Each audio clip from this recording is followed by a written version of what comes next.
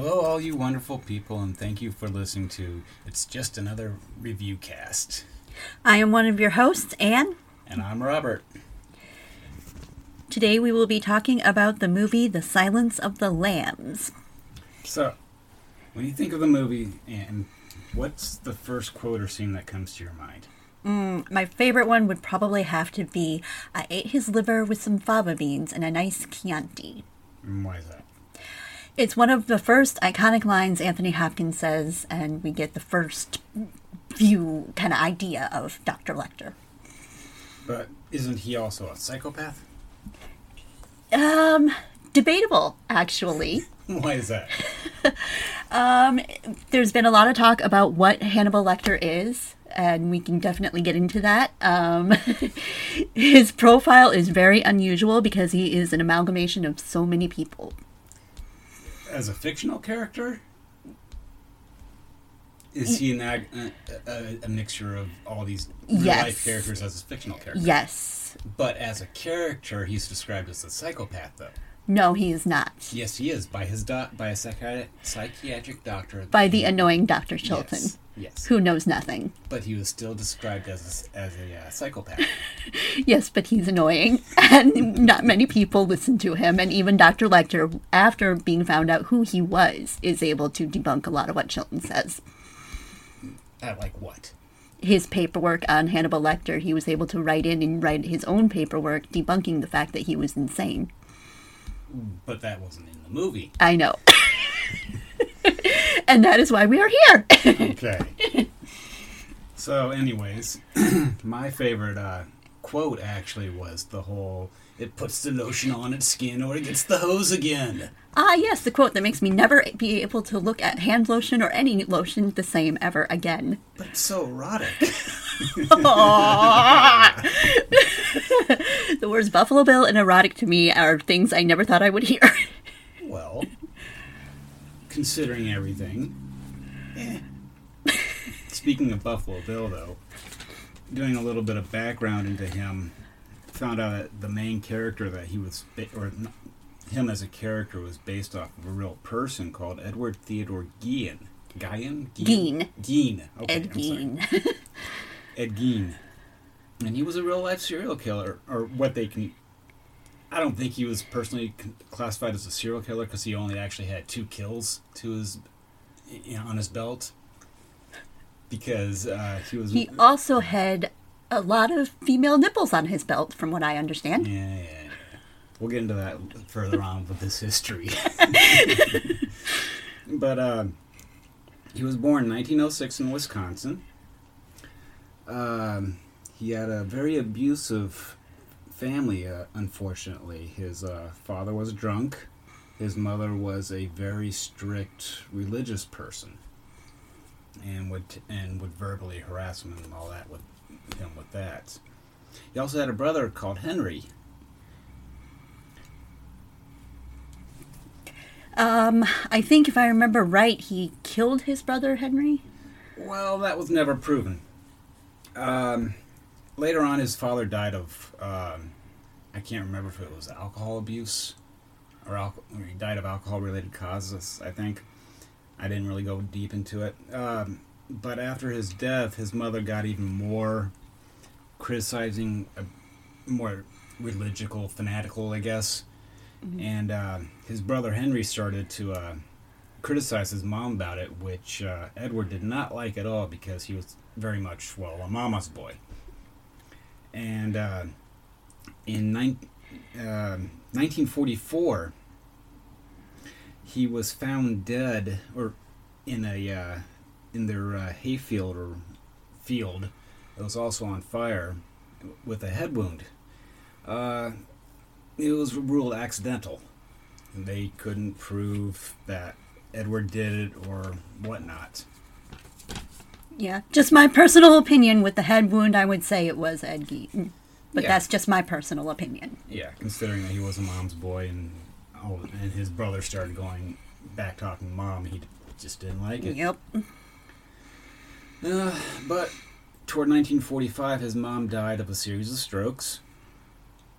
And that left him alone, basically, with no anchor to keep him well, sane, I guess. Mm-hmm. So over the years, he started digging up bodies, including his mom's. Yeah. Way to stay close. Yeah. Very Norman Bates. Yeah. So, back in 1951, he met a local tavern owner called Murray Hogan. In 1954, and I guess he fixated on her, is the best term. Mm-hmm. And in 1954, Mary was found dead in her bar room with a 22 with a 22 shell casing on the floor in the bar room. And then in May of 1957, there was a Bernice Worden, I think. Warden, that went missing. The next day, they did find her in his house, headless, upside down, and field dressed like a deer. Yikes. Yeah, I know. Reminds me of another case that shows up later on in the Thomas Harris stuff, actually. Yeah. But he was obviously arrested for that. And then a couple of years he was finally pronounced fit to stand trial because of his mental instability. Blech, that was a tongue twister. And found guilty, and he was eventually died in prison of old age or respiratory failure in 1984. Okay. But in his little house of horrors, the police end up finding skulls on his bedpost, furniture, basically a couch, and a lampshade made of human flesh. They also found masks and a variety of masks and a full bodysuit, also fashioned from his victim's skins. Wow. I also remember reading about 9 vulva in a shoebox. I always remember the really weird ones. Yeah, but the article, I didn't really dig too much into it because I know you're the book smart one. I already did a lot of this stuff. Yeah. Yes, this lady has a very fascination about serial killers. I do. I've done a lot of reading on them. I've been fascinated with them for most of my life. A lot of my information I get from John Douglas's Mindhunter book, actually. Highly recommend. And speaking of John Douglas, he is actually the inspiration for the character of Jack Crawford in both the book and movie Silence of the Lambs. Okay. I still don't know who this guy is, though. He's the one that recruits Clarice to go talk to... Yeah, I know who the character is. I just don't know who the actual person, the real-life person. Don't know anything about that guy. Okay. There's now a TV show on Netflix called Mindhunter that's all about what he did and is heavily based on the book that I read. I have not seen it yet. So. Yeah. Also, Guillen has a list of fictional characters that are also based off of him. A few well-known ones is Norman Bates off of Psycho, Leatherface off of Chainsaw Massacre, and Buffalo Bill, of course. See, I never realized that Leatherface was based off of him. That one's new to me. I think it's the whole skin thing. Probably. It makes sense. Yeah, because, and Buffalo was, in fact, a mixture of several different real-life serial killers. It's just that his main fetish, the whole skin suit thing, was his main one, and that was a whole Guillen thing. Yeah. Ted Bundy is another one he was inspired by. Ted Bundy would always pretend to be injured to try to get women to help him before abducting them. Gary Heidnik is another not quite as well-known one. He threw a lot of women down into a pit the way Buffalo Bill kept Catherine Martin. And Jerry Brudos, the shoe fetish killer, is another one who ironically was born in Sioux Falls, South Dakota. So, anyways, the shoe fetish, shoebox thing? What? I meant to say Webster, South Dakota, and and yeah, I'm still trying to understand that one. I have yet to figure that one out. I think it's the whole dressing up in the clothing and women's clothing the way Buffalo Bill did, which is what he was trying to do. He wanted to be the women he was hurting. Okay. Anything else on Buffalo? No, that's about it on Buffalo Bill. Okay. Starting to get into the movie Silence of the Lamb, though. In the beginning, you see Clarice out on an empty obstacle course, training or trying to stay in shape. Mm-hmm. It also seems like she's driven and trying to prove to herself and to the other people that I'm doing this extra training so I can be better than you guys almost. It's more, it's the 1980s, so it's the whole woman trying to survive in a man's world. Oh, yeah. You have to train extra harder, do all this stuff so you can keep up to their strength level and a lot of stuff like that. They were trying to portray the fight that she has to go through. I know that. You see that a lot throughout this whole movie about how she's in a male-dominated world. And even when not Dr. Chitton, her supervisor, Jack Crawford. Jack Crawford calls her into the office.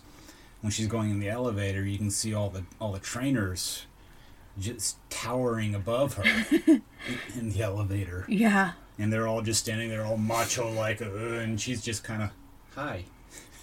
Basically how I feel 24/7. Just because you're short. I am. Very. Okay.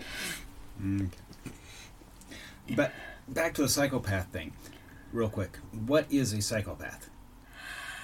A psychopath is someone who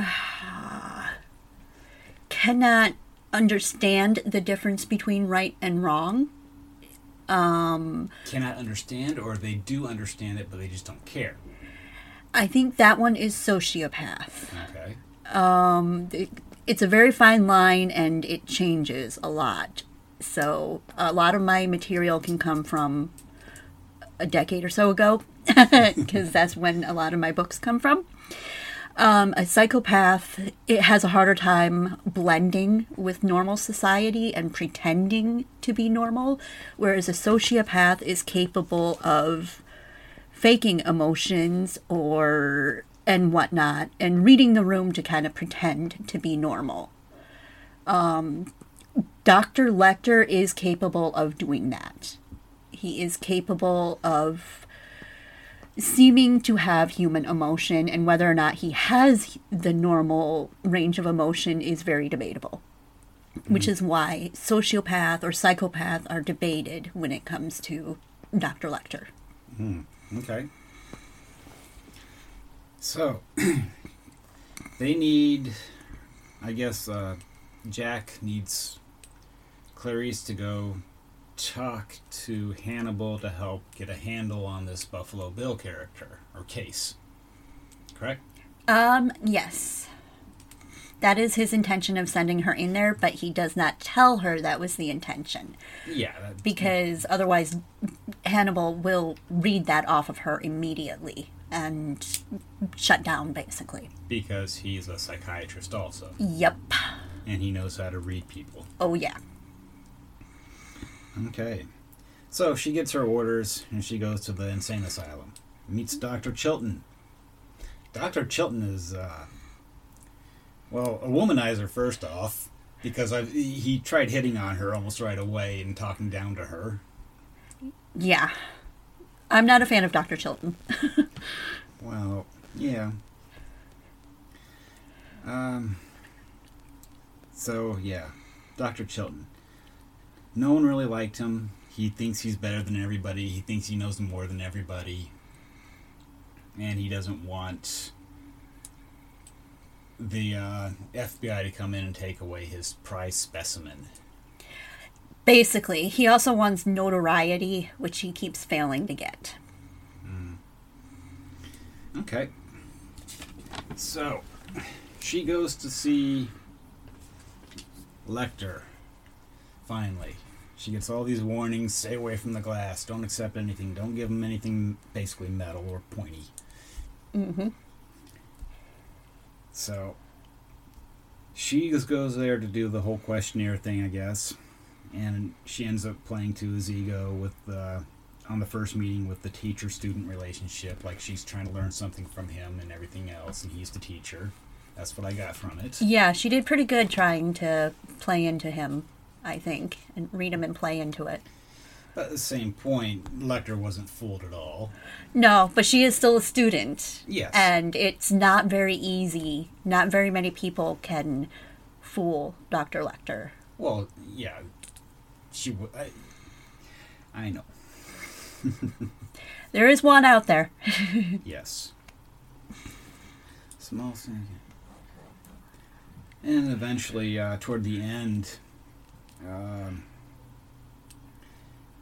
of the first meeting, Lecter got angry at her and started really ripping into her with a southern accent suddenly because, sorry, he caught that she was trying to hide her southern accent and get rid of it. Mm-hmm. I didn't really catch that one, actually, that change of accent. You didn't? No, I didn't. As many times as I see this movie, I still find there's still new things I always find in it. Well, yeah, he went to a really the Virginia accent. He flowed into it. It started off real soft in the beginning, then it got more strongly pronounced as he was ripping more and more into her, dissecting her life. Wondering if her daddy was a coal miner and died of basically black lung, Mm-hmm. and all this other stuff. When in actuality, her dad was a sheriff in a small town and ended up dying on duty, basically. Yep. In the book, he was actually a security guard that walked into a robbery and ended up getting killed that way, basically because he wasn't paying attention, ironically, to his sides, like they show Clarice failing to do in the training videos in the Well, it wasn't movie. the side, it was the corner that was behind her. Yeah. She should have cleared the corner when she entered the room, like you're supposed to, and then and focus on the bad guys in front of her Okay. at the same point. Okay. Okay, so after that scene, basically, there's a 30-45 minutes of movie, whatnot, and through all that, it was more like Agent Crawford doesn't want her fully in on the case, and was excluding her with a meeting from a sheriff because of sex crimes that he wanted to discuss with the sheriff alone. It's like he didn't want her to get any credit of any breaks that were coming up in the case with this dead body that they found in the river. And that was my impression. It's like the boys should handle this. The women should just stay away. I always thought of it as some sort of test he was trying to give her. That's how it always felt to me. No, like, to see her reaction on being treated this way, because she is going to get treated this way by various other people. And it's not I don't think of it as a test. I think of it as that's how the culture was back in the 80s. It's like the girls should go over here and let the boys talk and let the men talk. Okay. That's how it felt to me. Okay. And because they didn't want to hurt her sensibilities talking about whatever sex crimes or if that was even the case that they wanted to talk about. Yeah, because I can't remember if there was ever any mention of sex crime involved in it. I don't think there was. It was. It was? Because when he talked to the sheriff said that he wanted to talk to the sheriff privately about these sex crimes. He kind of whispered it. Okay. And giving Clarice a little side eye about it. Yeah.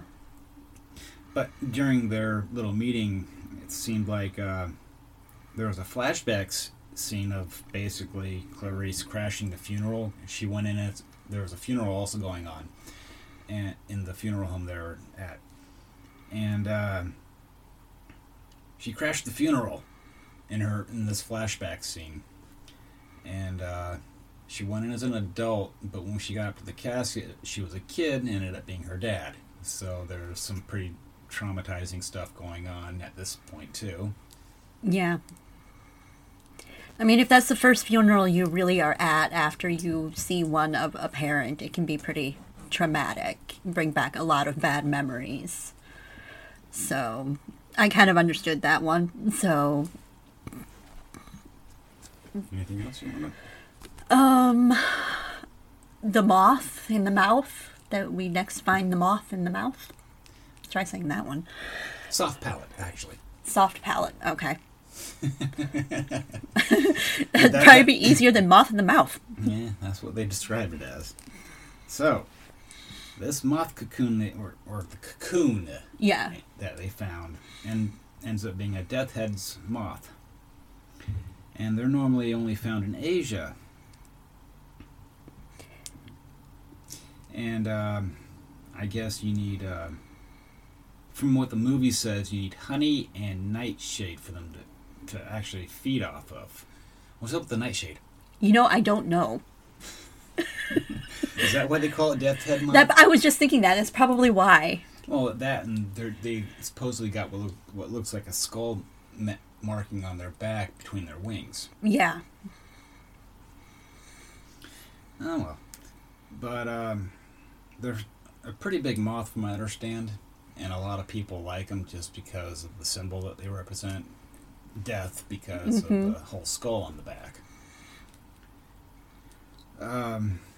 I think you can actually get one at that store here in town, and if I remember right, when we saw it, it was like about, because nobody else can see me holding my hands up. It was only maybe 4 inches. Okay, thank you. 4 to 5 inches. But it was in a little bird cage decorated with other stuff inside of it with the death head, with a pinned death head moth in it. Mm-hmm. Yes, it was already dead. And what's up with all these mannequins you see in horror movies? I don't know. There are a lot of mannequins in horror movies. It's like I'm looking at all these mannequins. It's like, where do they get all these mannequins?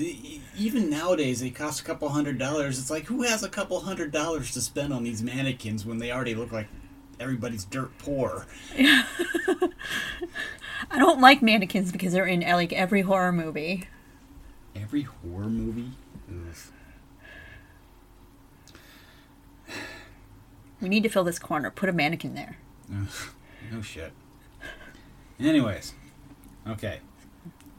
Well, after all this, doing research into her death head moth and everything, she gets hit on again by one of the student, professor, whatever. AIDS. Bug people. Yeah.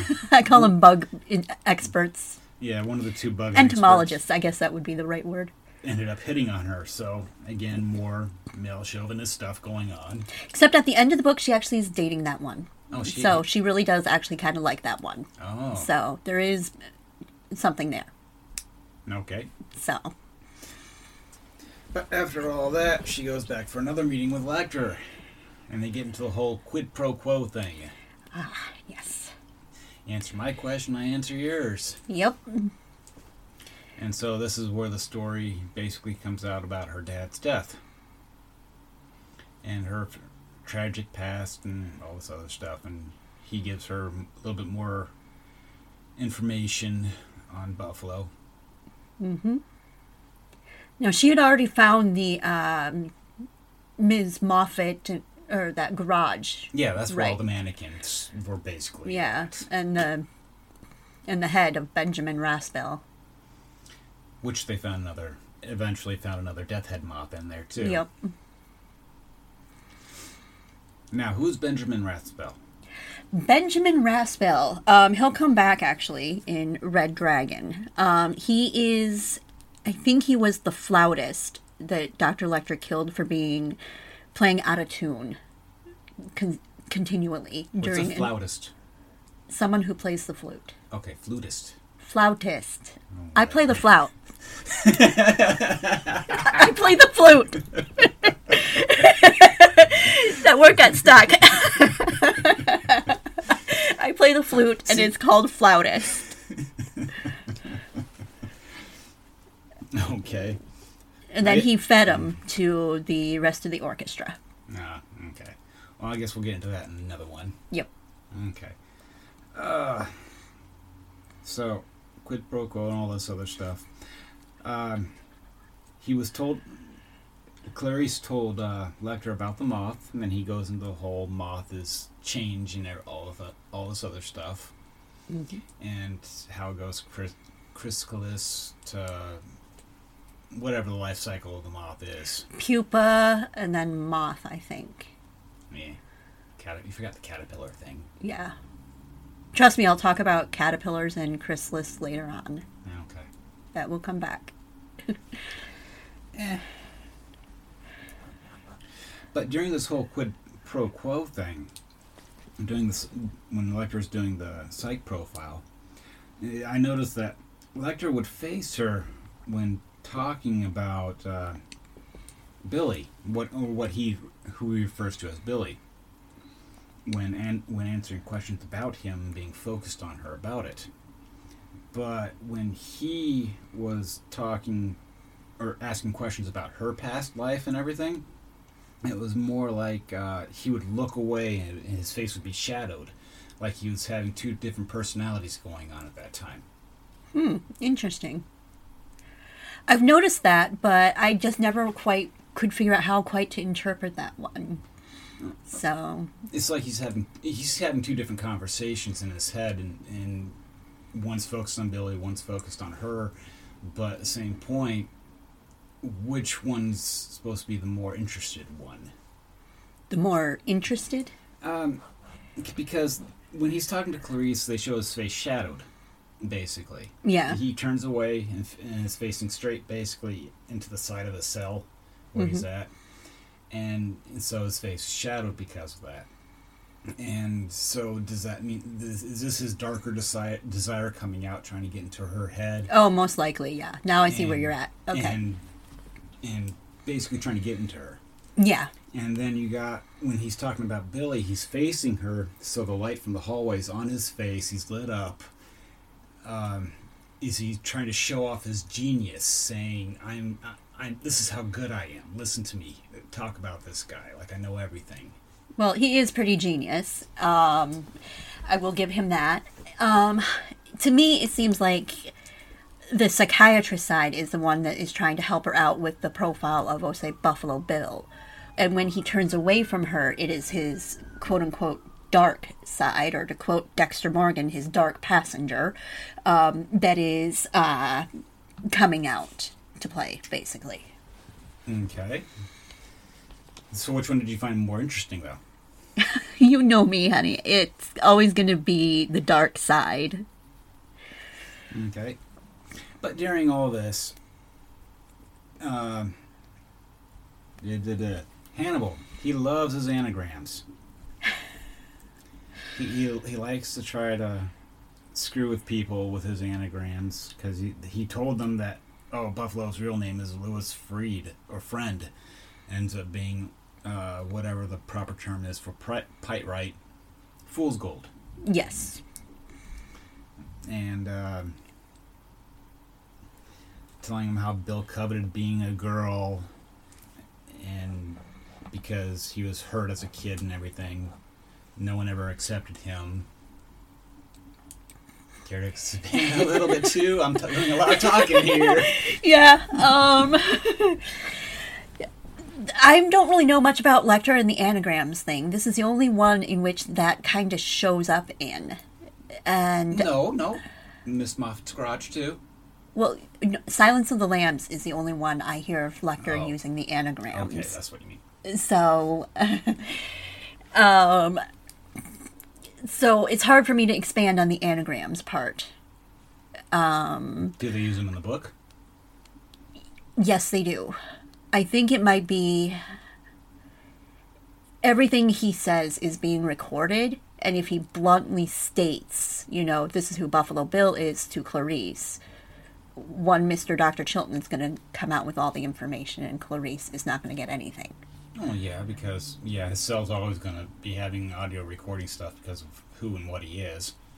Yes, but at a certain point, there is still a level of privacy that should have been allowed when talking to your lawyer or talking to, I think, investigators. Your psychologist does have to give you that privacy. Yeah, I can understand because of the whole privileged information. Yep, and Chilton was not allowing him to have that privacy.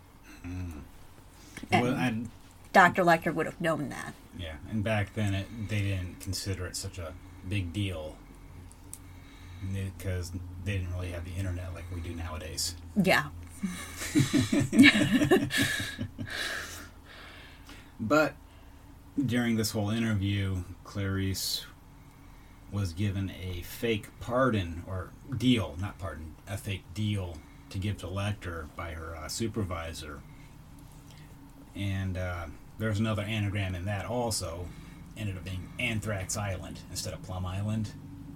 I never got that one. Yeah, because the whole animal testing site, Okay. it's the offbeat name was Anthrax Island. Oh, okay. And that's why Lecter said Anthrax Island. That was a nice touch. Yeah, I thought that was just Dr. Lecter being Dr. Lecter. No. He was talking about Plum Island Okay. at that time. But somehow or another, Chilton got wind of this whole deal thing. Yep.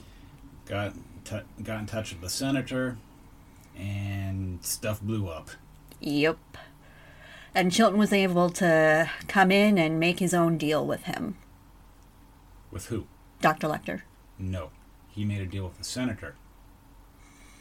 Via Chilton, though. It was all his arranging and whatnot Yeah, that got him the real deal, so to speak. Chilton was making his own deal. Yeah. And he didn't make it with Dr. Lecter. He made it with the senator. Yeah. And basically, here's what we want to do.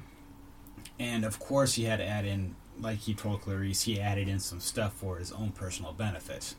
Mm-hmm. Do you know what those were by chance? No, I cannot remember right now. Okay. You have to watch the movie to find out. But they ended up moving him to this hotel? Courthouse. It was a courthouse? Okay. Yep. I thought it was some type of auditorium because the way that they had that stage. Yes. It looked like an old gym. Yeah, well, most courthouses, the old courthouses, once all the seats and everything are out, they almost look like ballrooms at times. Yeah. And that's what the room was. Yeah. One of the little details I noticed, they used barbed wire on the top of their fences inside the auditorium instead of razor wire. Okay, I would never catch that difference. Well, so he got moved to this new facility, not near as high security as the other one it was, even though they tried and failed Yeah. horribly.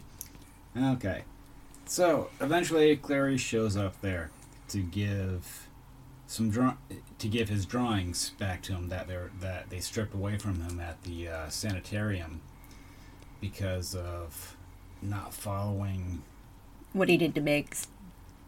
Oh yeah, he basically talked to Miggs into swallowing his own tub in the movie Yep.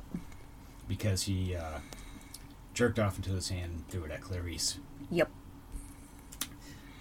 Good for you, Lecter. Yeah, I know, right?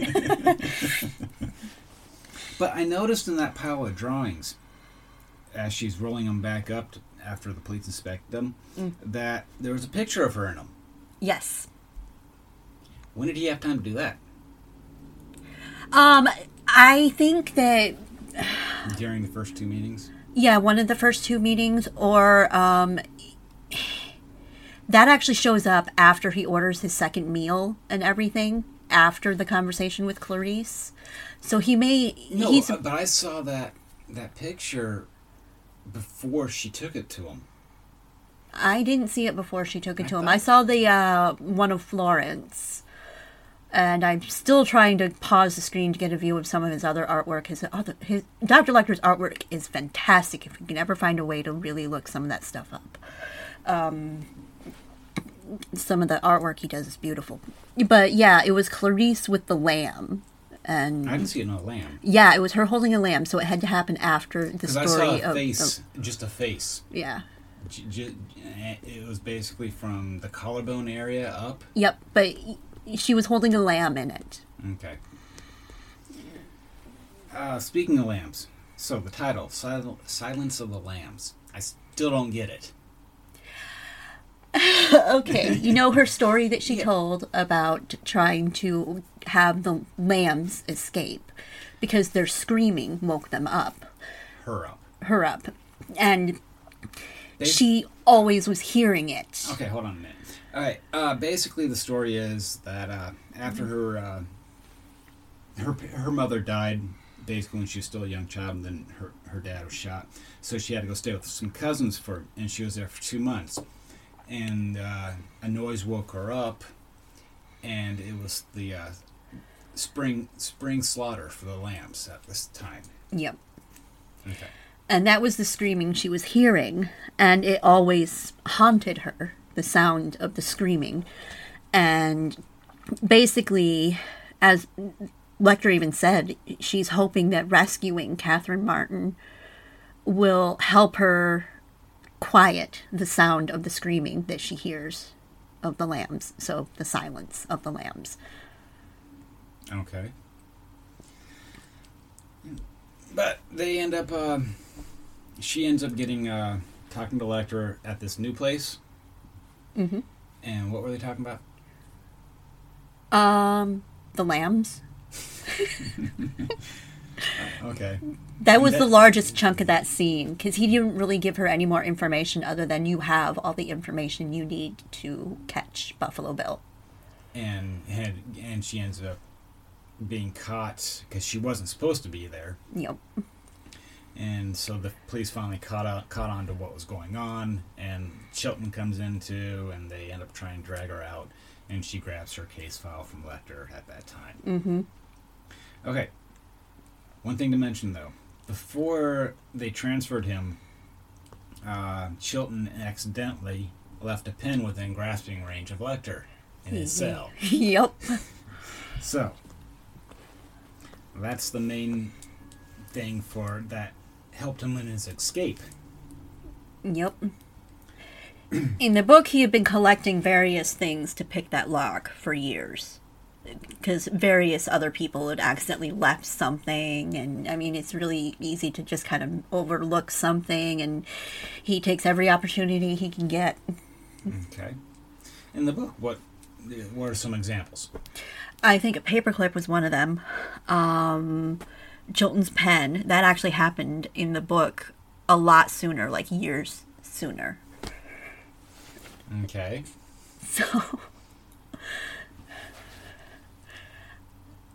So, why would they say staples? You can't really pick a lock with that. You try bending one of those, it's like broken in half almost right away. You can do a lot with staple. I've punctured myself really good a few times with staples. Oh, well. Okay, let's talk about Lecter's escape. Okay. So. Oh, before he escapes, he is listening to a song in there called Aria from a Goldberg variation.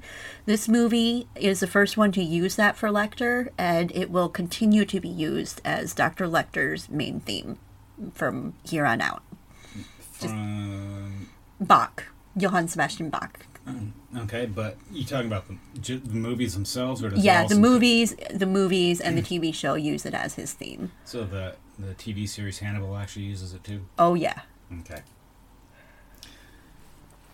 So Lecter's escape. So they bring in a second dinner for him. Lamb chops. Rare. Because so they end up cuffing him up. He slips out his little lockpick doohickey pen thing. Yep. And he gets free. Beats one guard to death. Bites the other one. Yummy. And really fake blood. Yes, very fake. Oh my Oh god. my gosh. It was so fake. It's like, is that cherry Kool-Aid fruit punch? Back then, yeah. It's a 30-year-old movie. I know, but still. It distracts. But still, back then, what do you expect?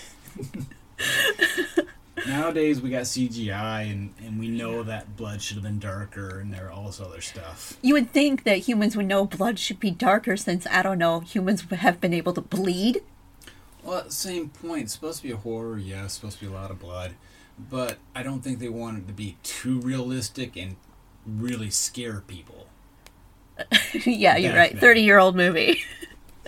Yeah. It might have been too improper. But they did a good job. Yeah. Okay, so like I said, and he ends up shooting that guard.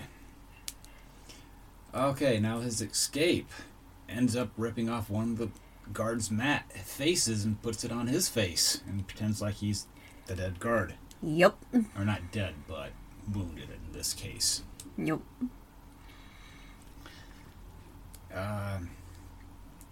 What else about the escape that struck you?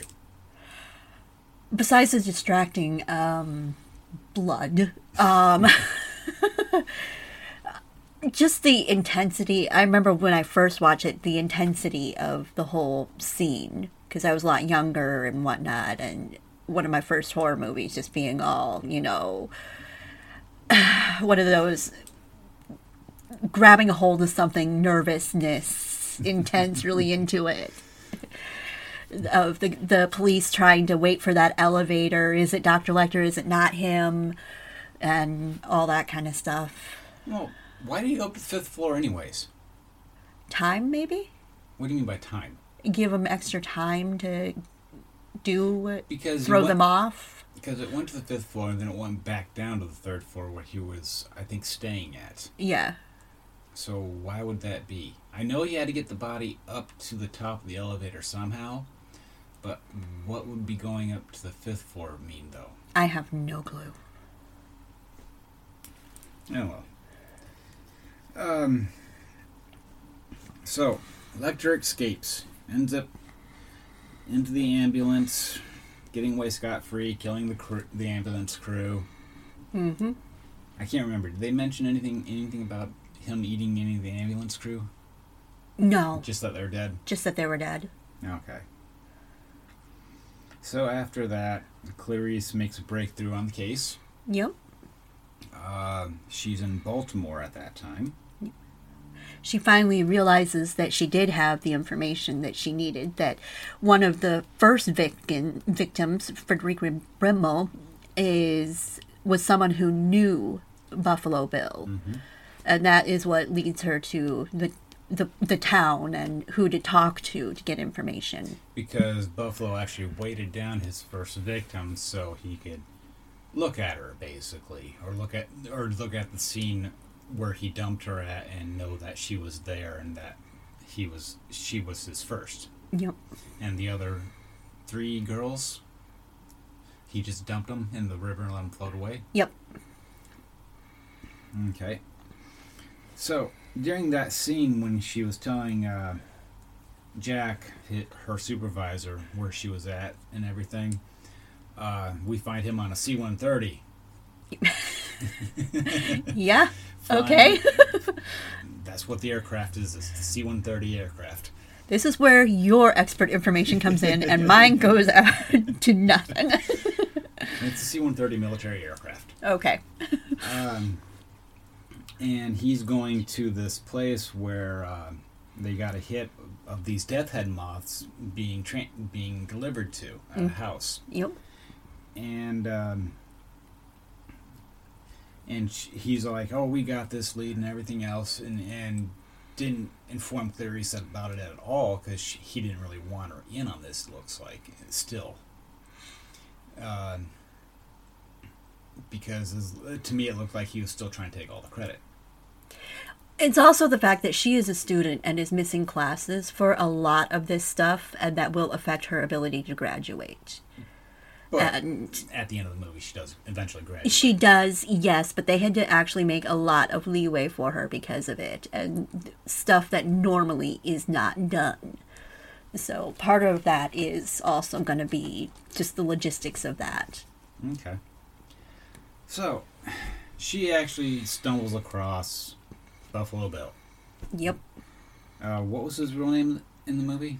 James Gumb. James Gumb. Okay. So, she ends up finding his house, going in there, talking to him, and through it all, she sees the moth in the house. And at that moment, she knew what she was dealing with. Yep. You can see the fear and the sudden realization in her face. Mm-hmm. The one thing that gets me is, though, granted, she is a student. It's her first shootout. Why did she hesitate shooting him when she pulled his gun? When she pulled her gun? I have no idea. And that's the only thing I can think of is that, yes, any normal person in the beginning or for their first time pulling a gun on even a known serial killer and shooting him you're gonna question it. Yeah. Uh, And I think he hadn't had any weapons on her either yet. what? He didn't have any weapons on her? When they were still on the first floor, when she uncocks her gun, he didn't have any weapons on her, so there was no reason to pull out your gun. And He didn't have any weapons on him. yeah, well, yeah, he wasn't aiming a gun at her. Okay. There we go. Thank you.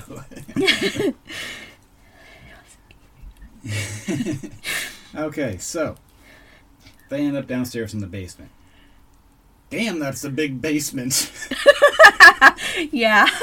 I'm like, how big is this basement that he has? And it's by a river area. Yeah. Holy shit. It's like room after room.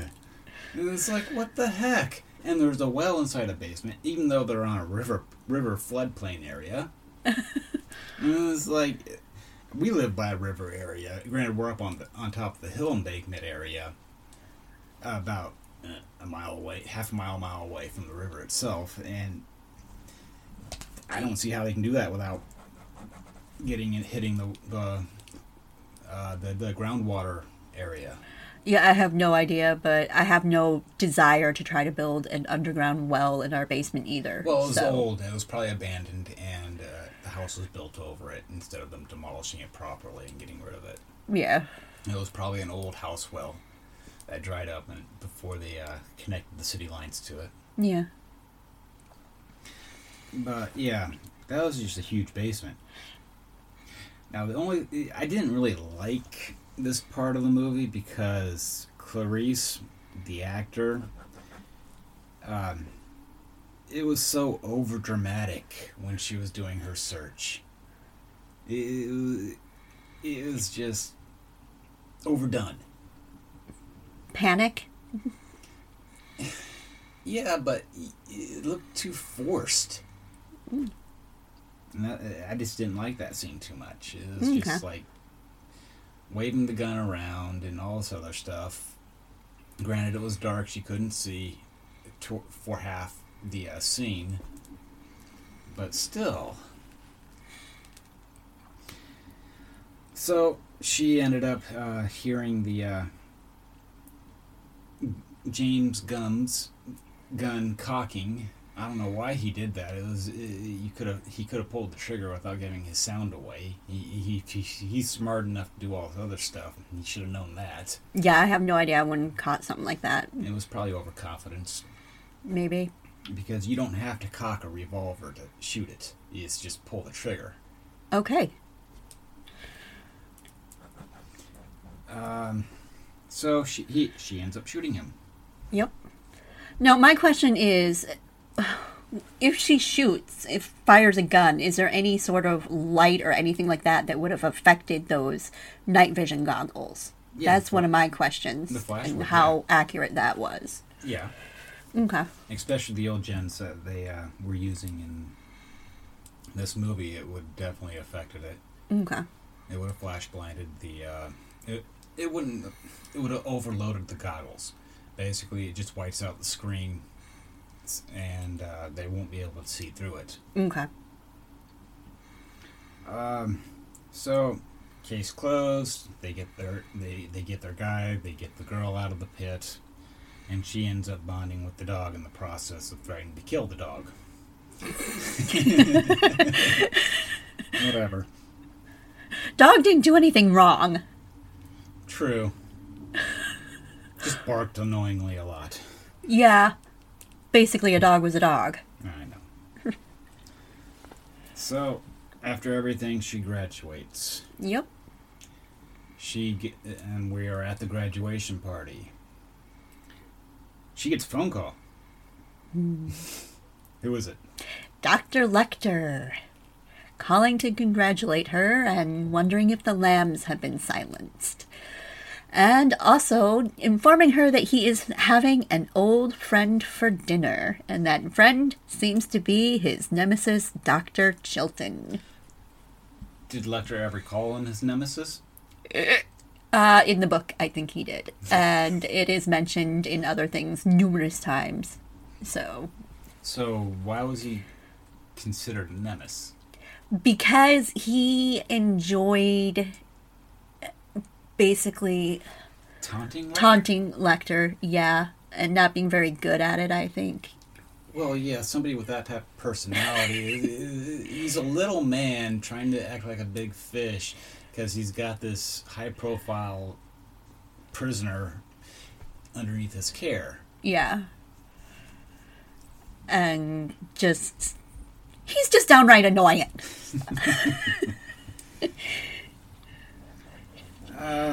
And good job to Anthony Held, who played Dr. Chilton. He did really good at being very annoying.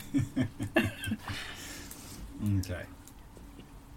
So, where were they at? Or Dr. Chilton was underneath protective custody because Lecter has escaped, and of course Chilton was worried about his safety. It seemed like they're in some type of tropical island. I think it was Bimini, if I remember right, which is just barely closer to Cuba and Florida, kind of in between. My map isn't right. It's Bimini, but I don't know where Bimini is. It's in that kind of Caribbean area.